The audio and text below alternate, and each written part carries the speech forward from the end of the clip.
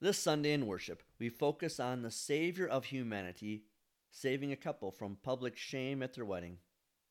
Jesus reveals himself as the true God in his first miracle of changing ordinary water into wedding wine. The hymn of the day is Christian Worship 714, Jesus, Your Boundless Love to Me. The hymn's author is Paul Gerhardt. Gerhardt is considered the greatest hymn writer Lutheranism ever produced. He wrote over 130 hymns in his lifetime. 22 of those hymns are included in our new blue Christian worship hymnal. Gerhardt's life was filled with hardship, but his faith remained firm. The texts of these hymns are powerful and poetic, deep and doctrinal. Gerhardt's original hymn has 16 verses. Our hymnal includes 4 of those verses. The first verse, Jesus, your boundless love to me, no thought can reach, no tongue declare, dwell in my heart eternally, and reign without a rival there. To you alone, dear Lord, I live, myself to you, dear Lord, I give. If you listen to modern Christian music, much of it centers on the Christian's love toward God.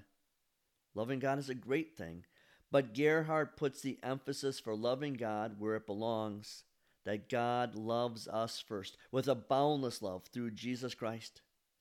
Verse 2, O grant that nothing in my soul may dwell but your pure love alone. O may your love possess me whole, my joy, my treasure, and my crown. All coldness from my heart remove, my every act, word, thought be love. Before we can respond warmly in love to God, God, the Holy Spirit, must first remove the coldness of our hearts. Based on God's action of loving us with a pure love in giving us His Son, now we can react with our actions, words, and thoughts of love. St. Paul puts it this way in this Sunday's epistle lessons from Ephesians 3. I pray that, according to the riches of His glory, He would strengthen you with power through His Spirit in your inner self, so that Christ may dwell in your hearts through faith. Then, being rooted and grounded in love, I pray that you would be able to comprehend, along with all the saints, how wide and long and high and deep His love is, and that you would be able to know the love of Christ that surpasses knowledge, so that you may be filled with all the fullness of God. It is the work of the Holy Spirit to bring Christ to us, so that He might dwell in our hearts through faith. This results in us being rooted and grounded in love. Martin Luther explains it this way in his small catechism. I believe that I cannot by my own thinking or choosing believe in Jesus Christ my Lord or come to Him. But the Holy Spirit has called me by the gospel, enlightened me with His gifts, sanctified and kept me in the true faith.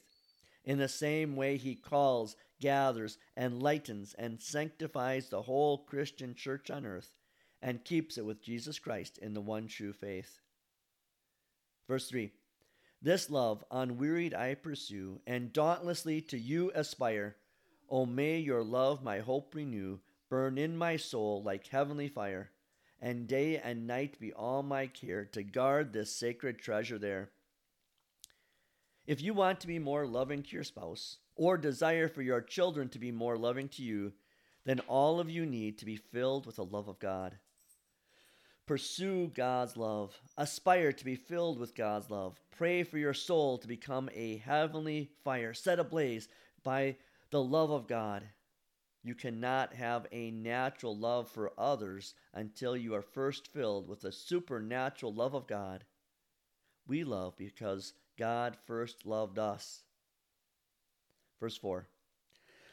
In suffering be your love my peace, in weakness be your love my power. And when the storms of life shall cease, O Jesus, in that final hour, be then my rod and staff and guide, and draw me safely to your side. In his last verse, Gerhardt speaks of the final hour of a believer's life. We desire to be guided by the good shepherd's rod and staff to his side in the green pastures and quiet waters of paradise. We can wait patiently and confidently because our earthly suffering is replaced with heavenly peace. Our human weakness is surpassed by God's divine power. All this is given to you by God's divine love.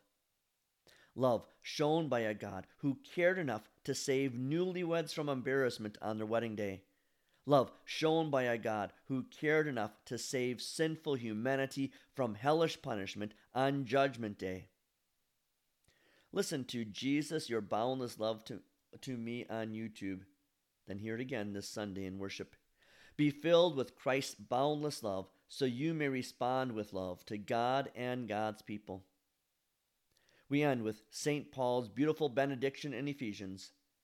Now to him who is able, according to the power that is at work within us, to do infinitely more than we can ask or imagine, to him be the glory in the church and in Christ Jesus throughout all generations, forever and ever.